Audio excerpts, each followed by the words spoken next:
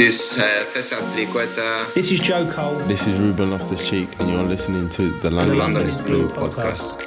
All right, Chelsea fans, welcome back to another episode of the London is Blue podcast. As always, your host, Brandon, joined by my co-host, Nick, not Dan. Dan is on that extended stay plan in Disney, Nick. What kind of PTO plan did we give him? I mean, this is crazy.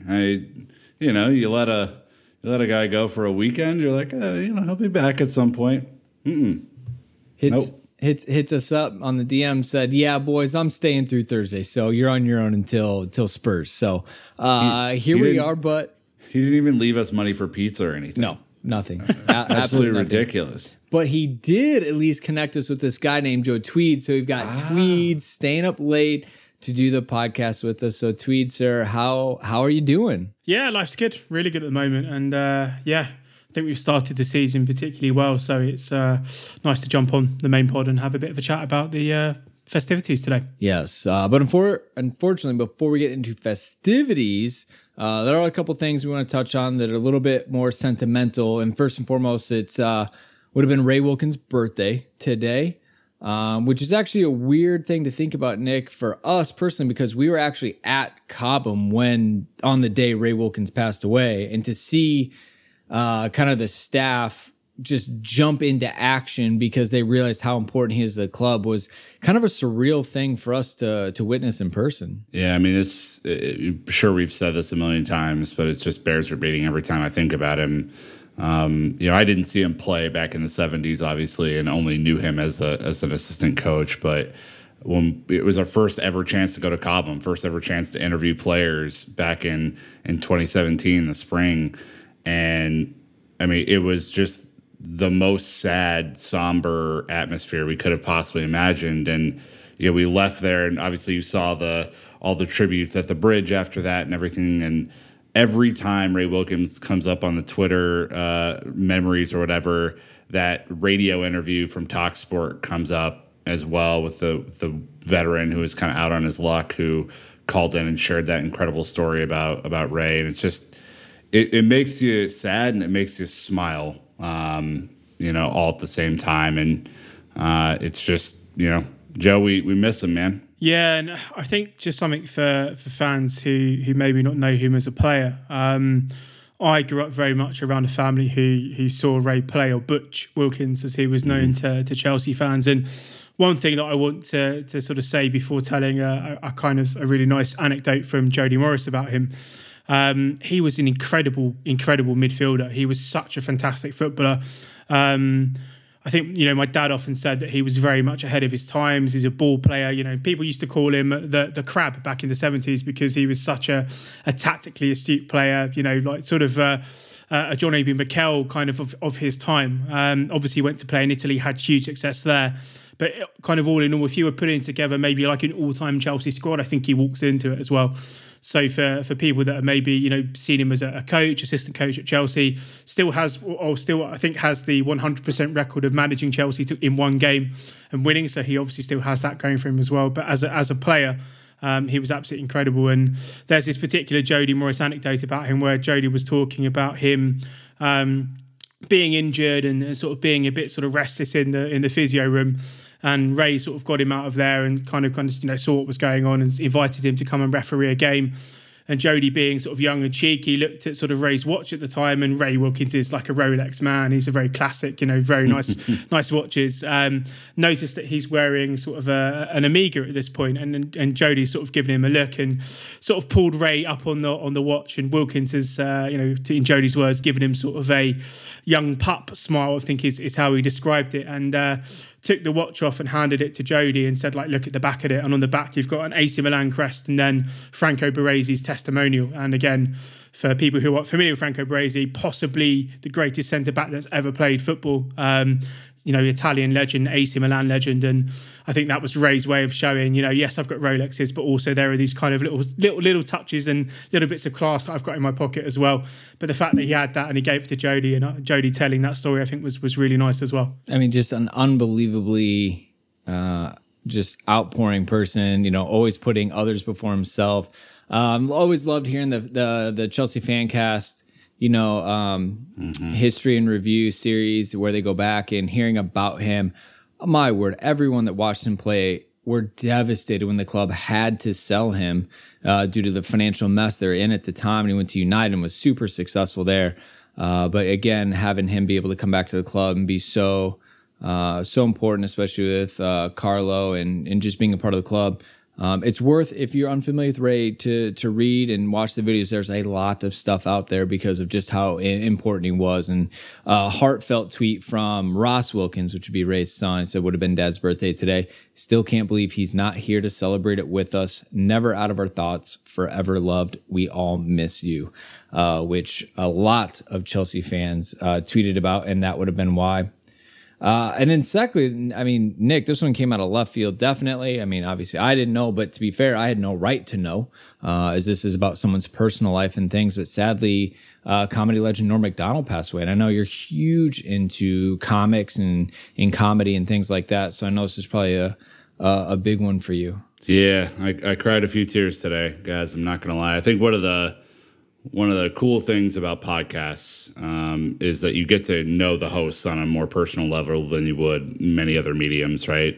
So I'll give you a little cue into me as a human being. I love stand-up comedy. I think it is the hardest art form to potentially perform, and to perform at the level that he did for as long as he did was an incredible feat. It's not to downplay other art forms like podcasting, for example, which is very hard. But I mean, Norm is on my Mount Rushmore of comedians. He was unbelievable. He had this incredible dry sense of humor where he was ahead of the joke every single time and was waiting for you to catch up to it.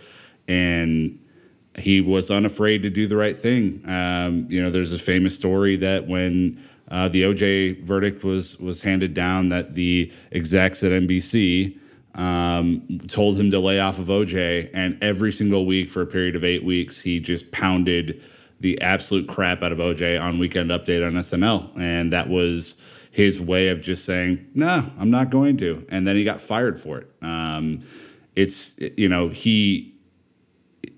He just was everything, and was so great as Burt Reynolds on Celebrity Jeopardy and all these different skits. So I'm raising up a bourbon to Norm tonight.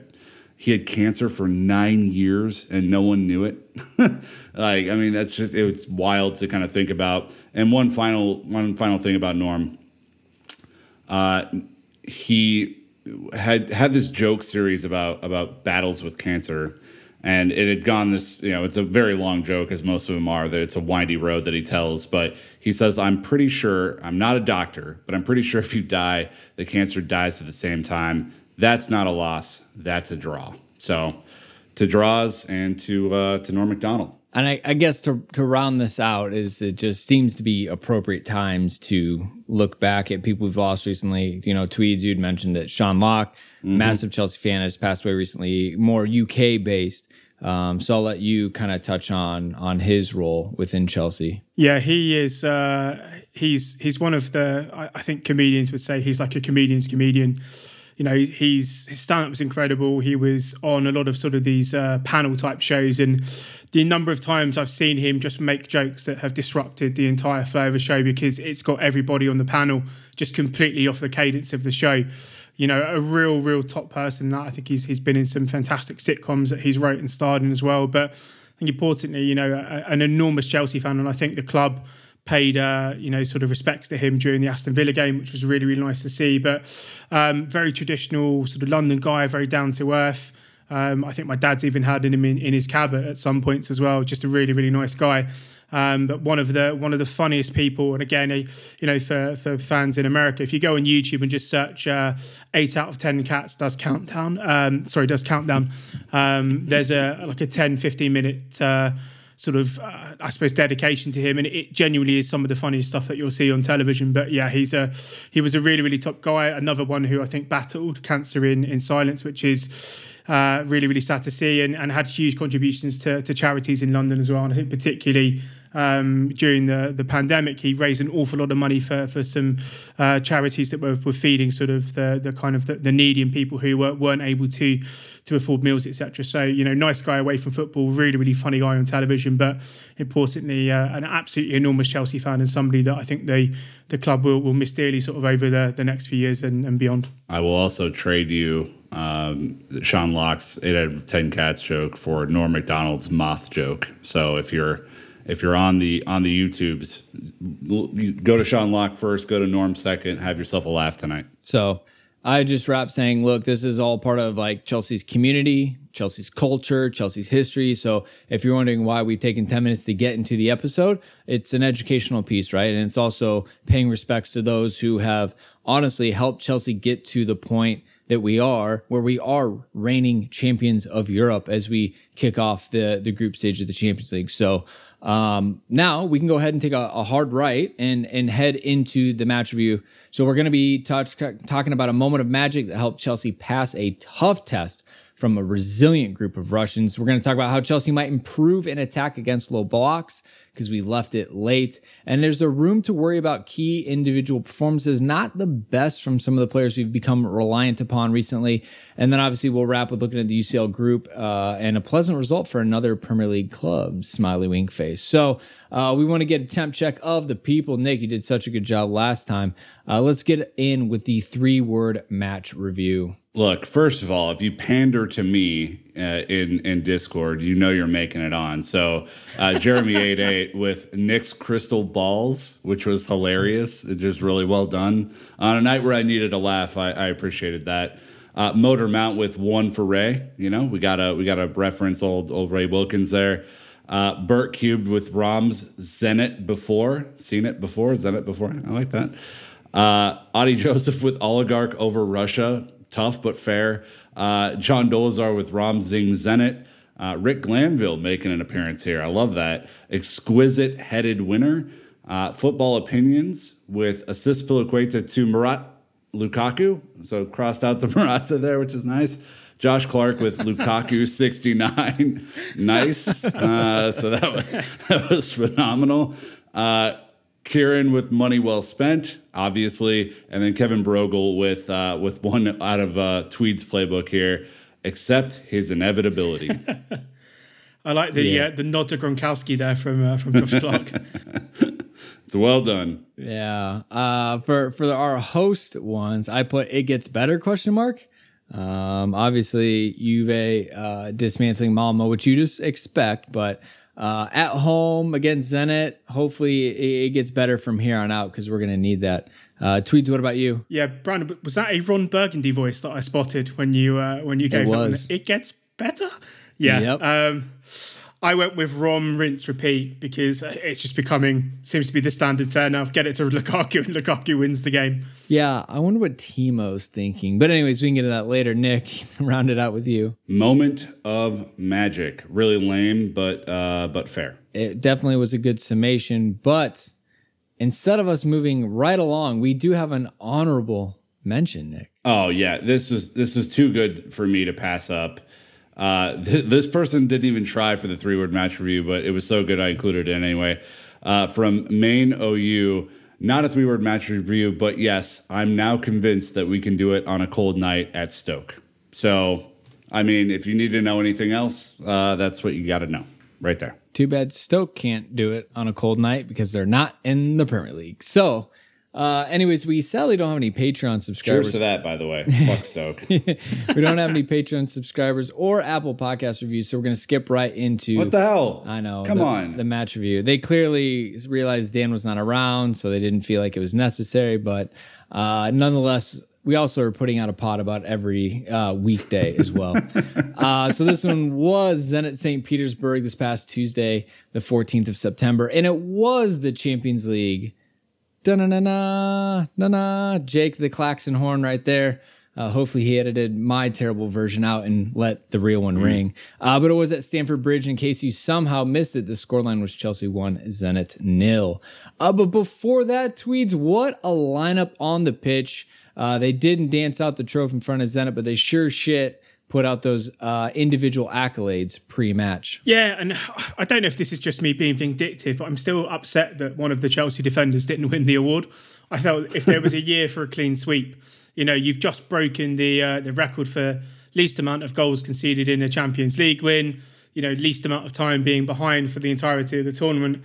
And yet Azpilicueta or Rudiger couldn't pick up the award itself. But yeah, that was a really nice moment. And I think, again, for the kind of noise in the stadium at that point as well was incredible to see the support that the players got. And also Tuchel, when Tuchel picked the award up, it went up a few decibels as well. So yeah, really, really nice to see. Again, I think very much deserved in sort of all counts as well. But yeah, that defensive award, I wanted the clean sweep. Maybe I'm being a bit greedy there, but as I say, when you break the kind of records that we did on the way to winning the trophy, the fact that one of our defenders in the best defensive performance that's probably ever happened in a European Cup ever didn't pick up the award is a bit strange to me. But yeah, we'll get it this season. I wish they would have just made Dave one of those and just had him pose next to the slightly off of the four, but they just made him a homemade one or something like that. That would have been amazing. Like the Ashley Cole lean in at Roma. Yeah.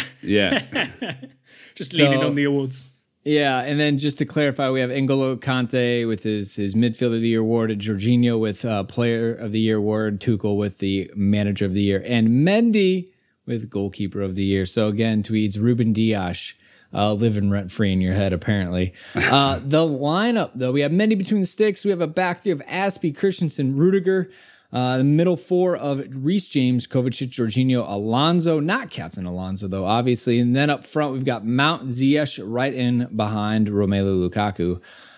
Then from there, we had subs bench of Kepa, Thiago Silva, Timo Werner, Ruben Loftus-Cheek, Trevoh Chalobah, Saul Barkley, Callum Hudson-Odoi, Ben Chilwell, Kai Havertz, Malang Sarr, Lucas Bergstrom making the bench. That's right. If you listen to our youth updates, you'll hear about him from the dev squad. And then lastly, Thiago Silva, Ruben Loftus-Cheek, Chilwell, and Kai Havertz were the 4 subs out of a possible 5. Nick, go ahead and run us through some of the top line stats. This is going to be rough. 11 shots for Chelsea, 2 on target. That's what we call not good enough. 67% possession. I actually thought that would be higher, frankly. 804 passes, 91% pass accuracy, 9 fouls, 1 yellow card, and 7 corners to Zenit. 6 shots, 2 on target, 33% possession, about half the passes, 84% pass accuracy, and 4 corners. Not our best statistical day out or day out in general. And to statistically prove that, Tweeds, we have the @XG philosophy saying Chelsea had a 0.82 to Zenit's 1.1. Shithousery at its finest. Yeah, this felt a little bit like some of those games we were playing in last season. I know we're going to talk about him in a bit more detail, but the main difference is obviously the main man up front. The anti-XG disciple that is Romelu Lukaku, who seems to be breaking a lot of these XG sort of statistics. But again, I think it's points I've made on the podcast quite a bit, in that I still don't think that this side is the most creative in terms of high quality shots, in terms of creativity in general. But 0.82 at home to Zenit, yes, they played 10 men behind the ball, but still. We were camped inside their half for the majority of the game. You would hope at least to see that maybe doubled. I don't think that's necessarily a huge stretch to say that, but I don't think this will be the only game this season that we will outperform our XG in a positive manner. But then obviously the flip side being that maybe we haven't necessarily had the most creative game there. So yeah, swings and roundabouts. How about this? If we're 0.82 and they're defending with 10, you would expect their XG to be far less than ours because they're defending the whole time. Like at a minimum, if you're going to trade that. But, we do have another NPET, shithouse moment of the match. Again, NPET being the Nick patented eye test. And that it was. Correct. Look, this is a stat on par with XG, right? I mean, it's an observation. I think more people like it, actually. It's probably more valid in the match. But Rudiger, in my mind, has probably a huge claim on this to the end of the year. But He did his best impression of Kurt Zuma from Ajax a couple of seasons ago, minus the stepovers, but far more speed to carry the ball probably 80 yards in total from defense all the way up to the opposition goal. Did not quite have the finish, finished it wide instead of Zuma's Rose Ed screamer that he hit a couple of years ago. But this was, I think every time we get one of these like runs from deep, everyone just kind of stands up like, oh my God, is it going to happen? Is today the day? No, it's not going to happen. But it was still shithouse and I loved it. And I'm very happy that it happened. Yeah, too many memories of Eden Hazard actually doing it, but when we have center backs doing it, it's not as much. Clearly, Rudiger was very uncomfortable where he was on the pitch and just booted it so he had enough time to sprint back to his rightful position. At expected, Chelsea had a couple of stats. The one that we wanted to pull out right away was Edouard Mendy's 50th Chelsea game. Are you kidding me? He's already at 50 matches, but... I guess when you're brought in as a starter, you're probably going to play everything. Anyways, how about this? Out of 50 matches, 29 clean sheets, 31 wins, 107 saves, a 79.34% save percentage, Champions League and Super Cup winner, and the UEFA goalkeeper of the season, as we'd mentioned. And then not to be outdone, Azpilicueta plays his 50th UCL game for Chelsea. Thank you to Naz over at goal.com. Bargain signing Edouard Mendy. That is going to go down. 79% save percentage is crazy, man. Yeah. Kepa was at like 48 for that season. Yeah, that was really bad at that point. I mean, we were like defending with our lives that if they got a shot off, it was literally 50-50 going in. It was a bad moment. But we're going to take our break. When we get back, we're going to jump right into the moment of magic that helped Chelsea get the lead and eventually the victory and so much more. So thank you to the sponsors for financially supporting the show. And we'll be right back. All right, Nick, flip side of the break. We do have at least 2 more episodes coming out this week, but we actually dropped one today. That is right. As you'll know from your podcast feeds, the Chelsea women's match review from their match at Everton or against Everton over the weekend came out on Tuesdays. Whenever we have these types of setups, usually we'll drop one on the Monday, one on the Tuesday. That's what happened today. Go check that out. Give us some feedback. I would love to know how you feel about your 4th choice host with the most. That would be really cool. And then look, we play Spurs this weekend. It's one of the games that we most look forward to on the calendar. We're going to do a preview for it.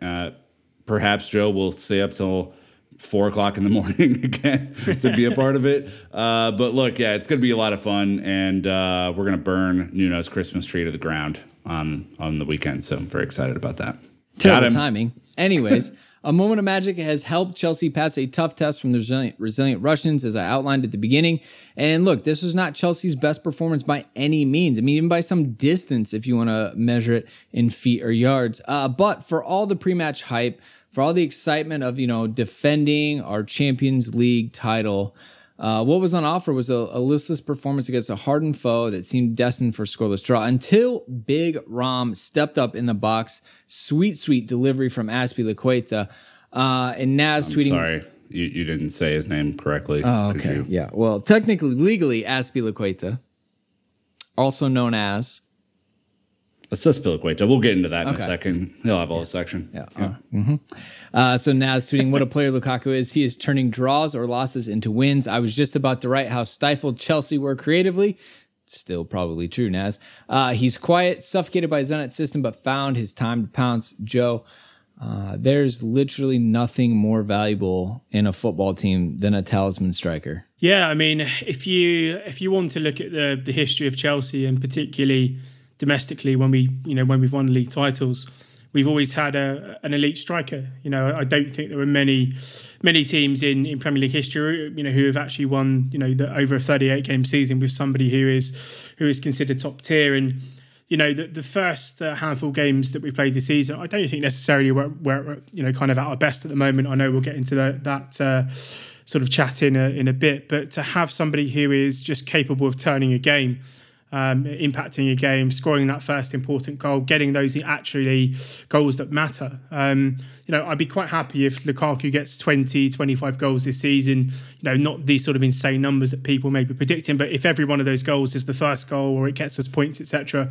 that's where he makes his money and a difference. And a game that I was fearing was kind of petering out to Chelsea being able to unlock the sort of the Zenit, back 10 or whatever it was at the time.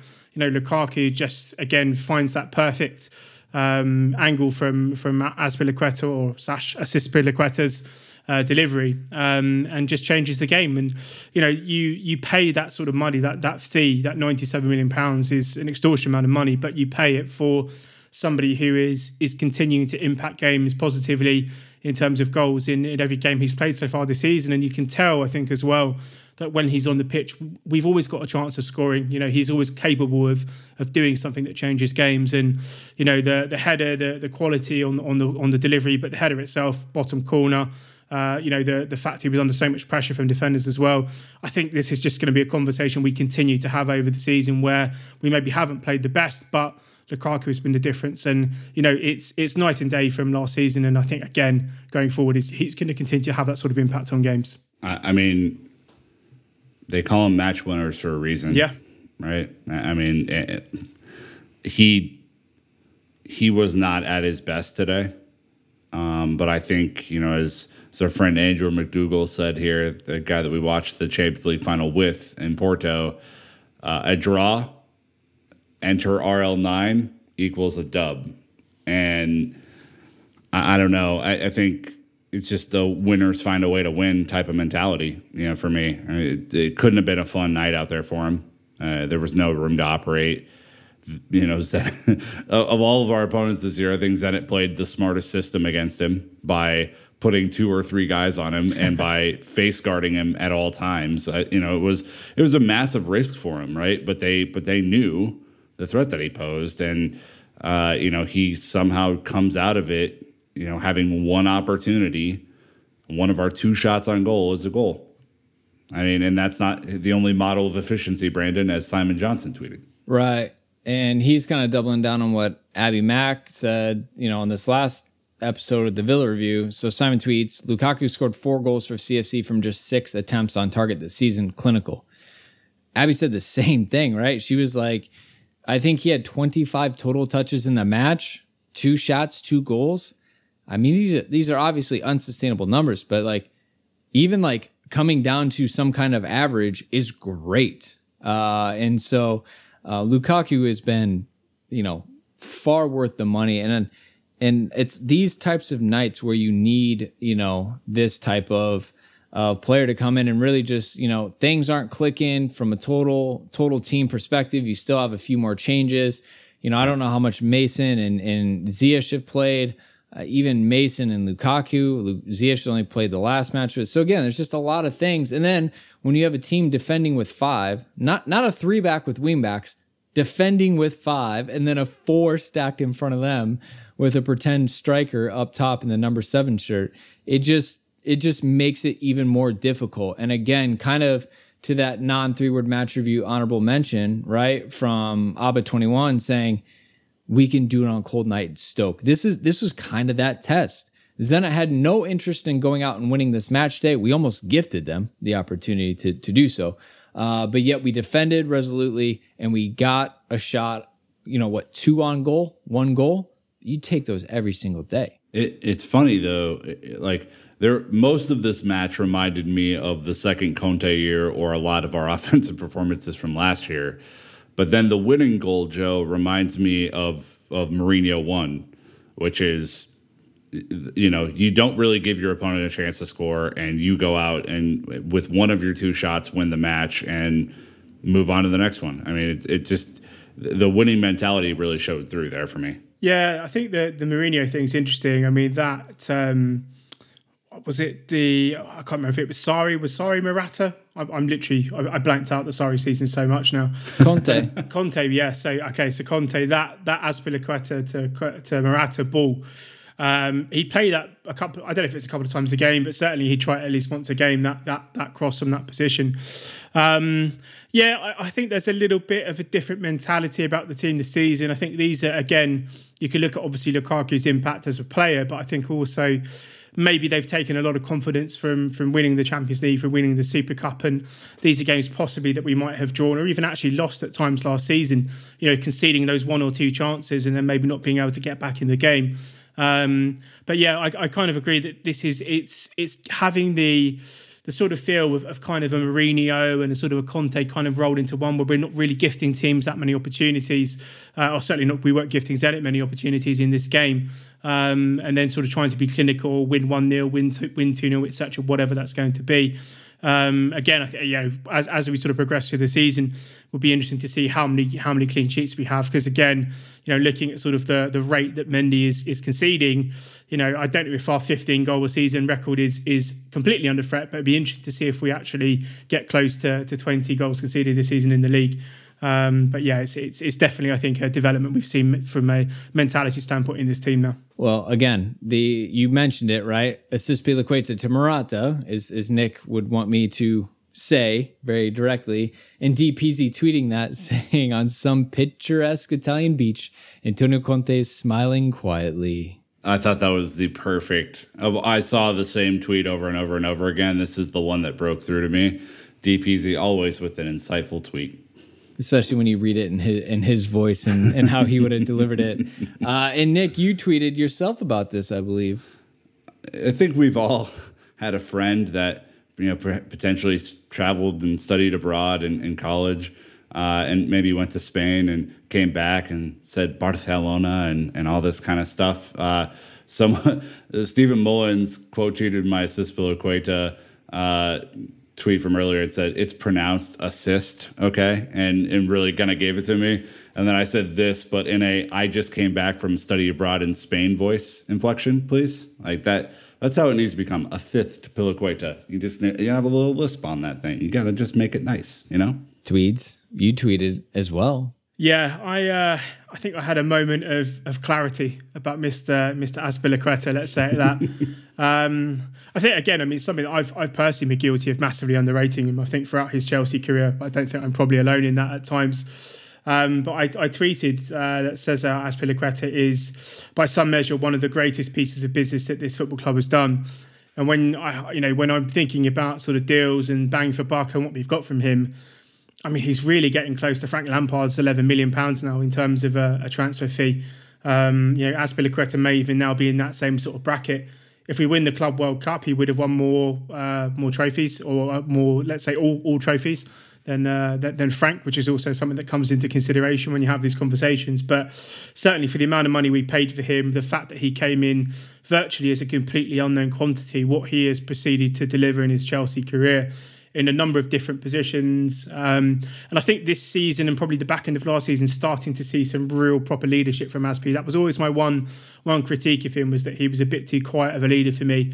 Now he's sort of really stepped to the fore. And I think, the Champions League win, the Super Cup win, the fact that he's probably playing some of his best football in his Chelsea career, certainly this calendar year, he's just evergreen. And I think, to use some of my Marvel references, he is a little bit inevitable at times in terms of being selected and continuing to play. But another one to keep an eye on, contract decision obviously coming towards the end of this season.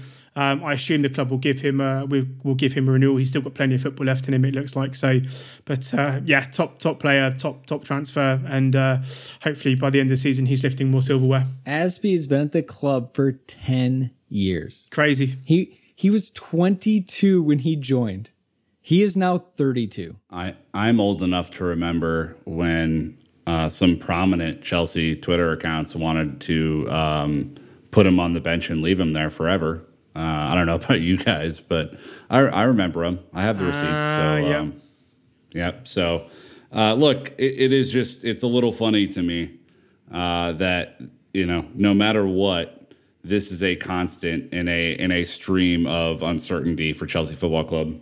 This guy literally gives everything, and he's not perfect. He's not our best ever player, but when Chelsea eventually put up statues of all these people in front of our unbelievably gorgeous new stadium someday. He should be one of them that gets put up. That's how I feel about him. Yeah, I definitely think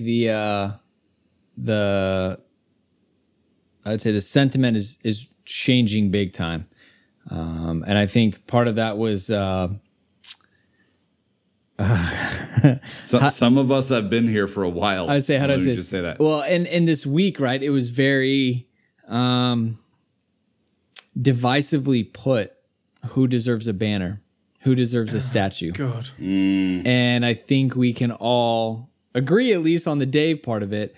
But apparently people don't think Mason deserves a banner, for fuck's sake, as our friends across the pond would say. So anyways, let's get back to the Chelsea side of it and specifically where we can improve, because it's been 2 matches in a row where Chelsea have faced a physical challenge from a side that lined up and punched them in the mouth.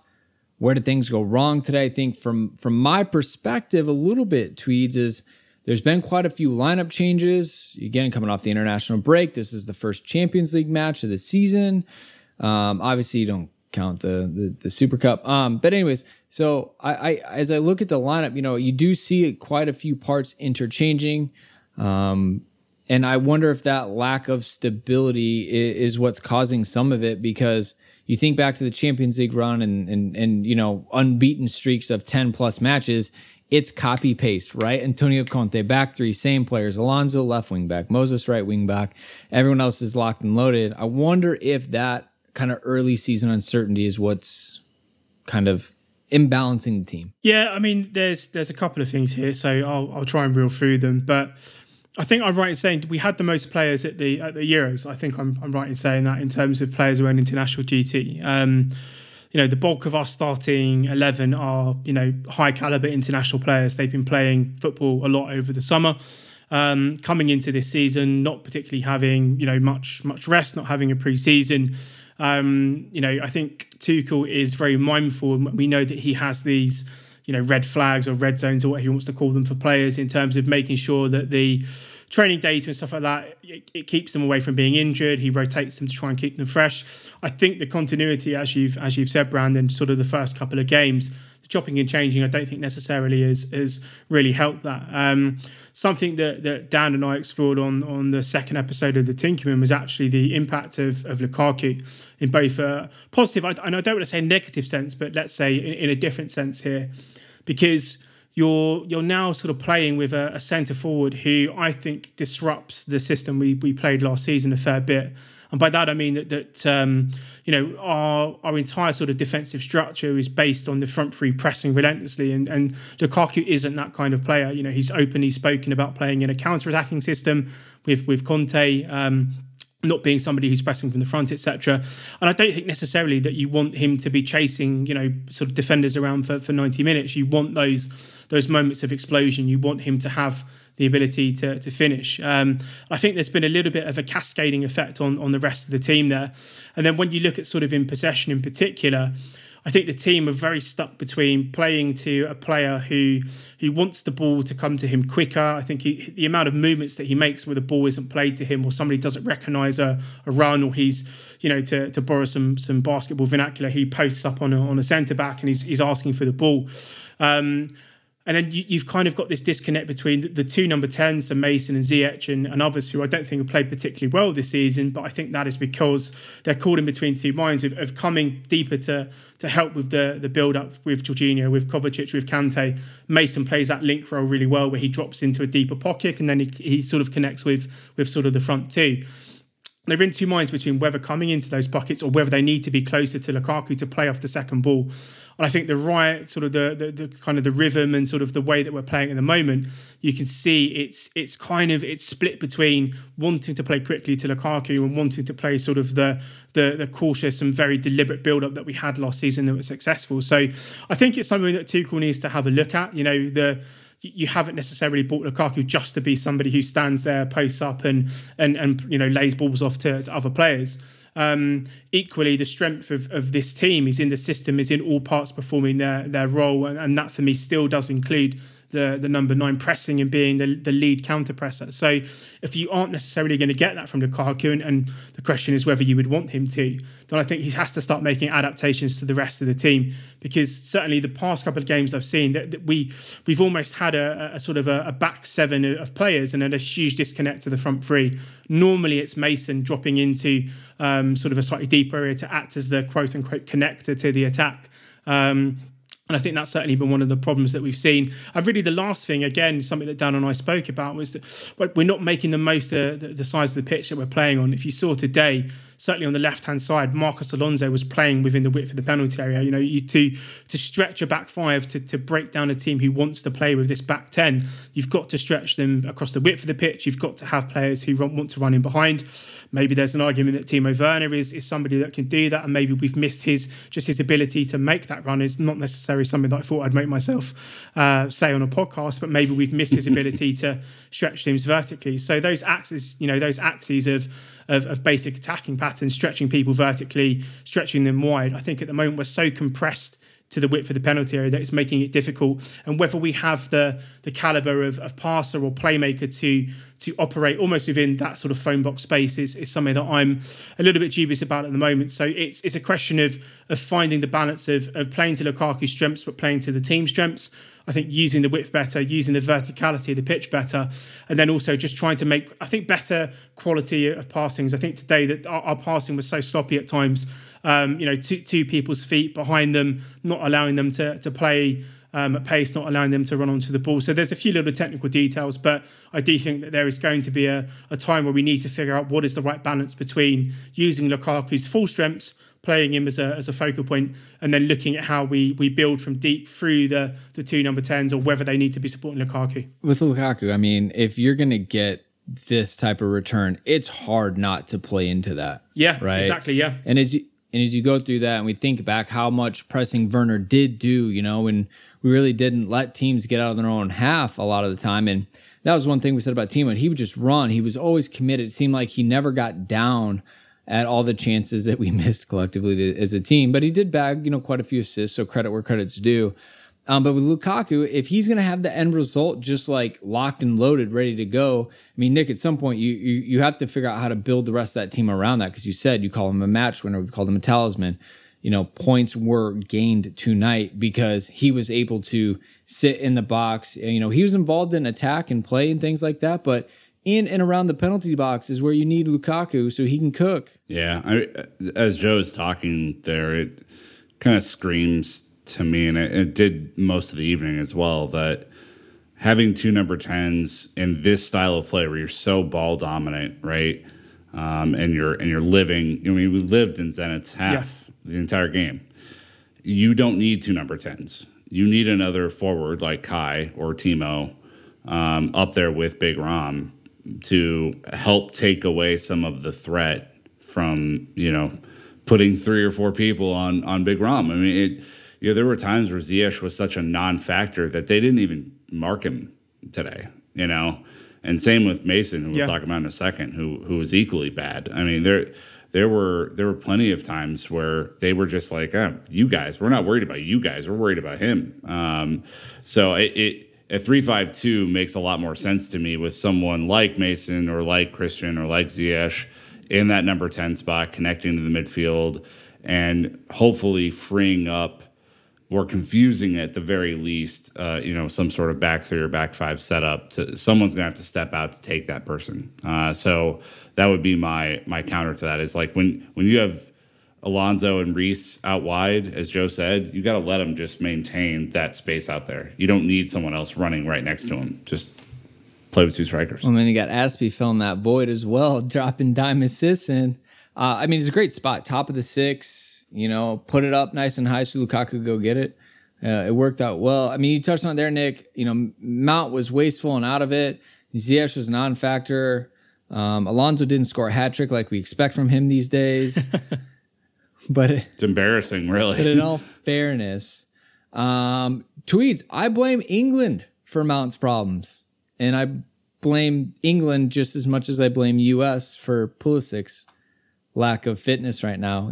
Playing a lot of matches, you're getting a lot of training in there, and I mean, it wears these guys down, and then they have to, we didn't, see much of these guys because they have to recover before they get back in it. And it's just like, this is a new season, such a crucial time. Like, we want people gelling right now. And I don't know about you, but it seems like Nick, Dan, and I always complain about that September international date every season. Yeah. I mean, the interesting thing about Mason at the moment, I don't think he started the season particularly well by his standards, but he's played 120 matches. That's also the other part there, is that he's massively overplayed at the moment.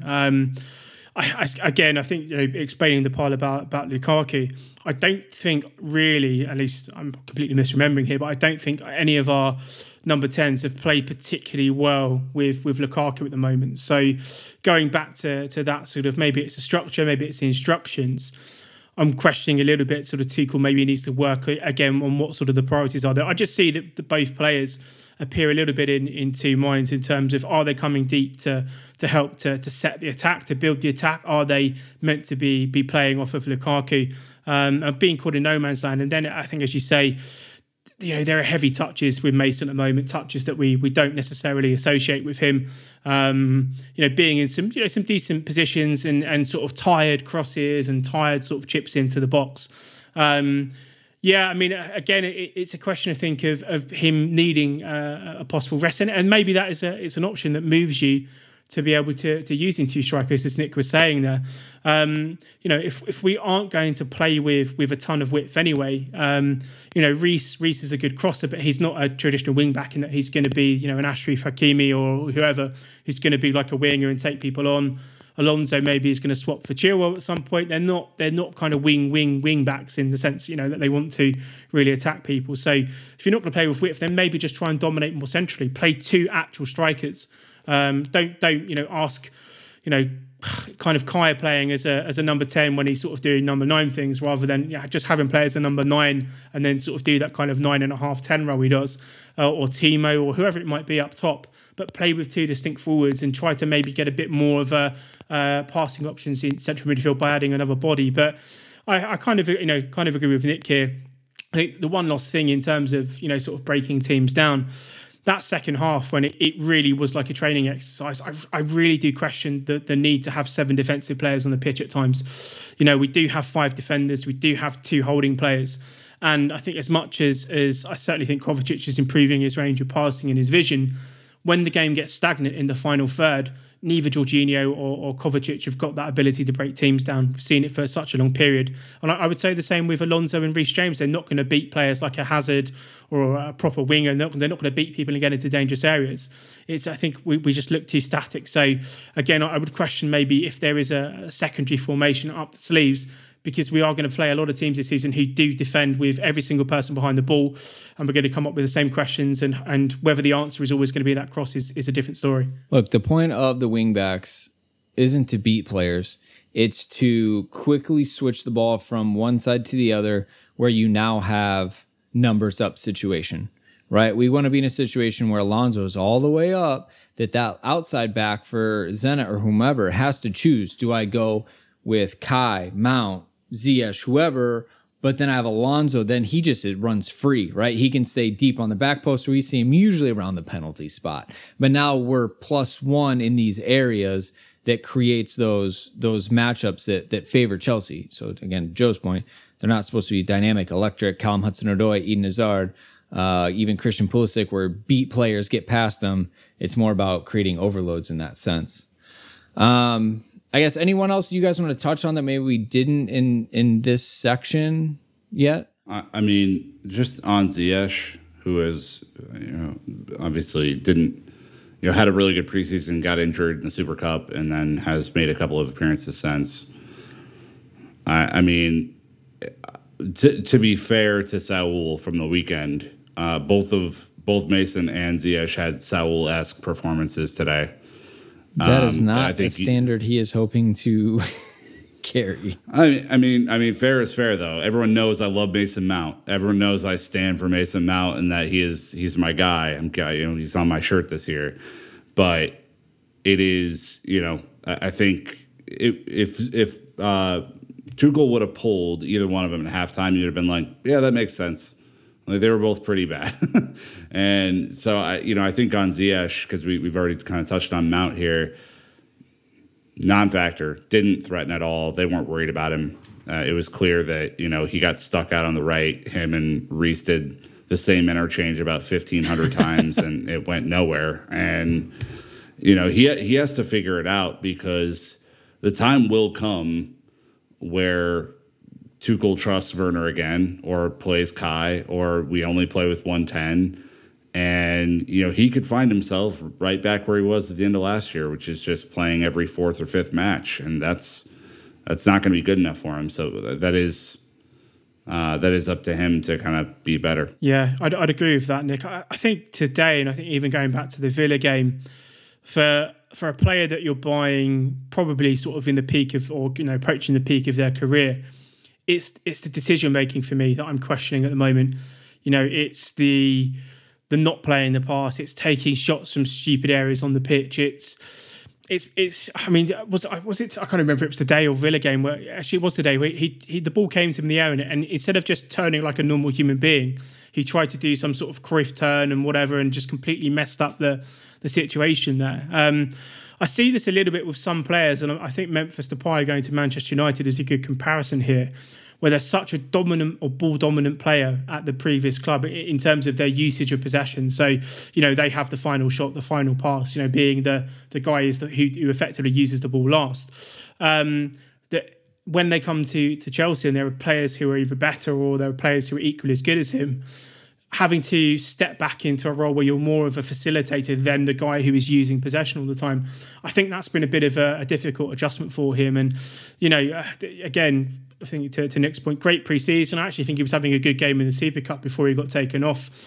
But, the story of his Chelsea career at the moment seems to be an inability to recover that sort of momentum that he builds post-injury. He had it the last time he was injured. I think he had a good game, a couple of good games, got injured, and then really wasn't sort of the same player. But again, just a complete non-entity in the game. As I say, these two number 10 positions are going to be crucial to see what Tuchel does with them over the next couple of months. How he sort of starts linking the play, how they interact with Lukaku, how they interact with the pivot players. And if your end product is getting tackled, giving away possession, taking silly shots, not playing the right pass, etc., consistently, then I can't really see a concrete place for you in the team. And even in terms of coming off the bench as a sort of an impact player as well. So very, very telling times for him. But the last two games haven't been particularly great from him. And I was quite high on him coming into the season. I felt that he might have just turned a corner in pre-season. But obviously what we're seeing now is not necessarily anywhere near those sorts of standards we were maybe hoping that he would sort of approach or get near. Again, I've been yelled at for calling him a luxury player, but he has next to no defensive traits and doesn't offer much going the opposite way. So again, Eden Hazard justified his ability to not defend because he literally could go win a match for you. He would spin Coquelin and then off he goes, running at the center backs. Little dink, we're in. Ziyech doesn't have that, whether it's free kicks or, incisive pass. I mean, if I were him, take a page out of Dave's book. Just put it on Lukaku's head. That's all you have to do. Especially from a similar position, too. I mean, he has that in his locker. I mean, he could easily won that left foot. Yeah, which is even harder for a defender to pick up. Right, and much easier for the striker to take on because the ball is heading that way. So, again, and there's no late run into the box right now either, which is what he was doing in preseason that I loved, which is, if the cross comes across and Rom is taking near post and he goes far post, it's an open net for him. But he's not even doing that right now. And so it's just, it's a real challenge for him. It's not to say that he can't get back. I assume that he will. Every good footballer goes through, tough patches, but none of the stuff that he was doing that made him a threat in preseason is translating, and you just hope that it's not a Barkley type situation. I still remember how he drove at us in that Champions League game and was like a threat on the end line. I don't know, he seems to be floating on the fringes rather than like really getting involved, and we've seen him do it. So again, I've also said, like, you keep him on the roster for Champions League. He's just such a better fit for European competition than Premier League. But if we can't get it in the Champions League, well, then shit. I mean, we're having honest discussions. Should Ziyech start the Champions League final because of what he had done in the run up to that point. And he didn't, and it was the right call. But like this season, we got to see it. We need to see more from the Wizard. But what about some final thoughts? It was good to see Chilwell and Ruben get a few minutes. Obviously, a big kind of talking point about Ben Chilwell. Matt Law dropped the piece on Chili B and what he's been going through. Obviously, it's been a bit worrying not to have him feature until the 6th competitive fixture of the season. But it sounds like we might be in a better spot with Chilwell tweets. I don't know. It seems like Tuchel talked pretty openly and honestly about his situation. The Matt Law piece that I read today mirrored a lot of what was said. So I feel like there's open and honest communication. This isn't like a freeze out where Chilwell's sitting on the sideline going, what the hell happened? Yeah, no, I was reading the Simon Johnson tweet on the page. Yeah, this has been a bit of I think a peculiar one. I get the sort of the mental concerns and that sort of nature, but I mean, a guy who his last kicker for football would have been in the Champions League final. Didn't do anything for England. I assume he would have come back in physically in good shape. Chilwell strikes him as a good professional. Yeah, I Did you see his photos this summer? He was living it up. I mean, good for him. Well earned. But, I mean, Joe, I'm just saying, I think he probably came back a little fatigued from that boat in Ibiza.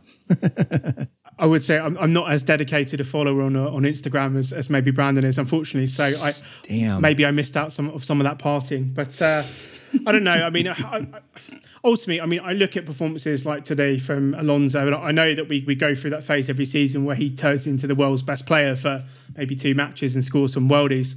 But I'm just hoping now that kind of Alonso performance has given Chilwell the slight open door that he needs to step back into the team. But yeah, I mean, mental fatigue or whatever you want to say in terms of him not playing. Hopefully today was the first step towards playing, because I think I'm just going to say we probably need him versus Spurs, but that is Alonso's fixture. So maybe he kind of is sitting on the bench again for another game. But it's good to see him back, and I think hopefully he'll take over that role and add a bit more dynamism and a bit more athleticism there. Probably maybe a bit harsh to point out, but the big chance did come from Alonso getting absolutely murdered on the left-hand side there by, I can't remember the guy who it was, but he got absolutely done one-on-one, and so I'm kind of hoping Chilwell steps back into the fold. Yeah, I mean, you can't play Alonso every match for an entire season. It's crazy, and we kind of know that the flow last season was, Alonso starts, Chilwell gets his feet wet, gets in there for a long period of time, maybe struggles, Alonso comes back in, plays all right, Chilwell comes back in. I mean, like, you're going to see rotation there. There's no way that he's going to get frozen out. He's a 50 million pound plus left back, so he'll be all right. But to Joe's point, you don't bench him against Spurs, so I agree. It might be one more. Chile needs to look ahead in the fixture list a little bit further. But again, Carabao Cup, here we come. Simon Johnson tweeted, we put this in the script here, that Loftus-Cheek made his first appearance for Chelsea in front of the fans at Stamford Bridge since May 2019. It may not have been How fucking depressing is that? It's depressing. It's not been an easy go for Ruben, but it is good to see Tuchel put him in. It is good to see, even if they're some late minutes. I mean, he's now, you would say, ahead of Ross Barkley. You put him in ahead of Saul. Yeah, true. So silver lining. Well, interesting to know too that he is under this system, he's a 10. Right. Yeah. He's not playing in the 2 midfield roles. He's probably not competing there, but he's an interesting proposition. And I hope we get to see him in the Carabao Cup, the following week against Villa. He's an interesting proposition up there. We know he can score. We know he can run at opponents. So, maybe he'll get some time there. All right. Well, Dan of the match poll here. So we had it versus Zenit. 4 options. They're perfect. I'll reply saying otherwise. Get out of my office. Get my out of office message, because Dan is, still out of the office watching it from his resort. So he had Aspi, Laqueta, Kovacic, Lukaku, and Rudiger in that order. Aspi taking 6%, Rudiger taking 21%, Kovacic taking 28%, and Lukaku with a 45%. Winner, chicken dinner. Any qualms, Joe? I might have gone with Rudiger or Kova. Same. I think, again, Lukaku is the match winner. You can't really argue with. I think he got the television man of the match as well from what I saw. But I think Rudiger made one ridiculous challenge. I don't know if it was first half or second half, but he made a ridiculous tackle. Plus, I think he just played generally played pretty well. And I thought Kova had a good game. I wasn't quite on board the Aston Villa loving with Kova. But today was probably the most complete performance I've had from him for a while. And certainly defensively, much better than the Villa game. So I think Kova also deserves a shout out from me. Yeah, I think Rudiger would have been mine. Okay, your star of the match. Can you not get us sued? All right, someone has rights to player of the match. My Dan of the match would have been Rudiger. So miss me with your lawsuits, idiots. We made up our own. Oh, it's smart. I mean, we are just clearly ahead of our time. So the group table as it stands, Juve will take first place on goal difference, beating Malmo 3-0. Chelsea in second, both of us on 3 points.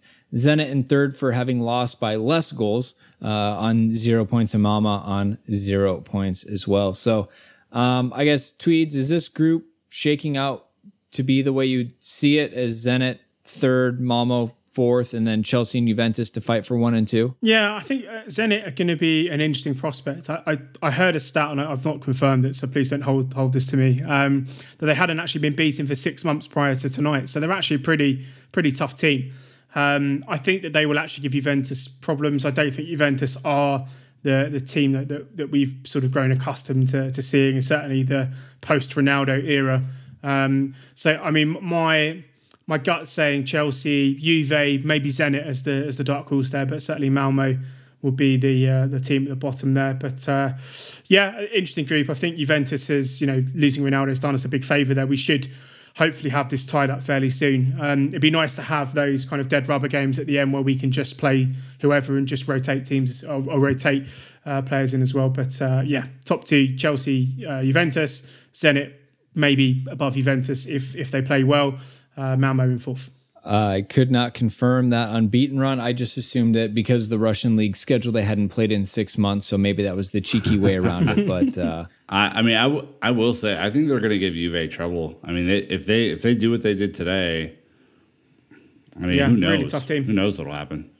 Juve have had a very poor start to Serie A as well. Yeah, domestically pathetic. All right, well, that's going to wrap up this episode, though. Just to make sure you're aware, Chelsea will be heading to Juventus on the 29th of September. So that'll kind of be the next one we have. But again, there's still more to come this week with our episodes. Big one against Spurs at the weekend. Again, if you're new to this team, that's a big one. We call that a rivalry match. And especially the way Tottenham started the season looking strong, getting pumped by Crystal Palace, maybe bringing them down to earth a little bit. I think this will be really important for us to continue to kick them down the table where they really should be. I think it was a bit of an overreach, them being at the top of the table after 2 weeks. So a bit of an overreach. Yeah. So anyways, hopefully we'll have Tweeds back on later. But anyways, Joe, thanks for staying up and joining us. We really, really appreciate the effort. No, it's fine, guys. I'm putting this holiday to good use. So it was good fun as always. All right. Appreciate that, Nick. Thank you, Dan. Enjoy yourself. Keep your legs kicked up and relax. But anyway, Chelsea fans, that's going to wrap for us this week. So until next time, you know what to do. Keep the blue flag flying high.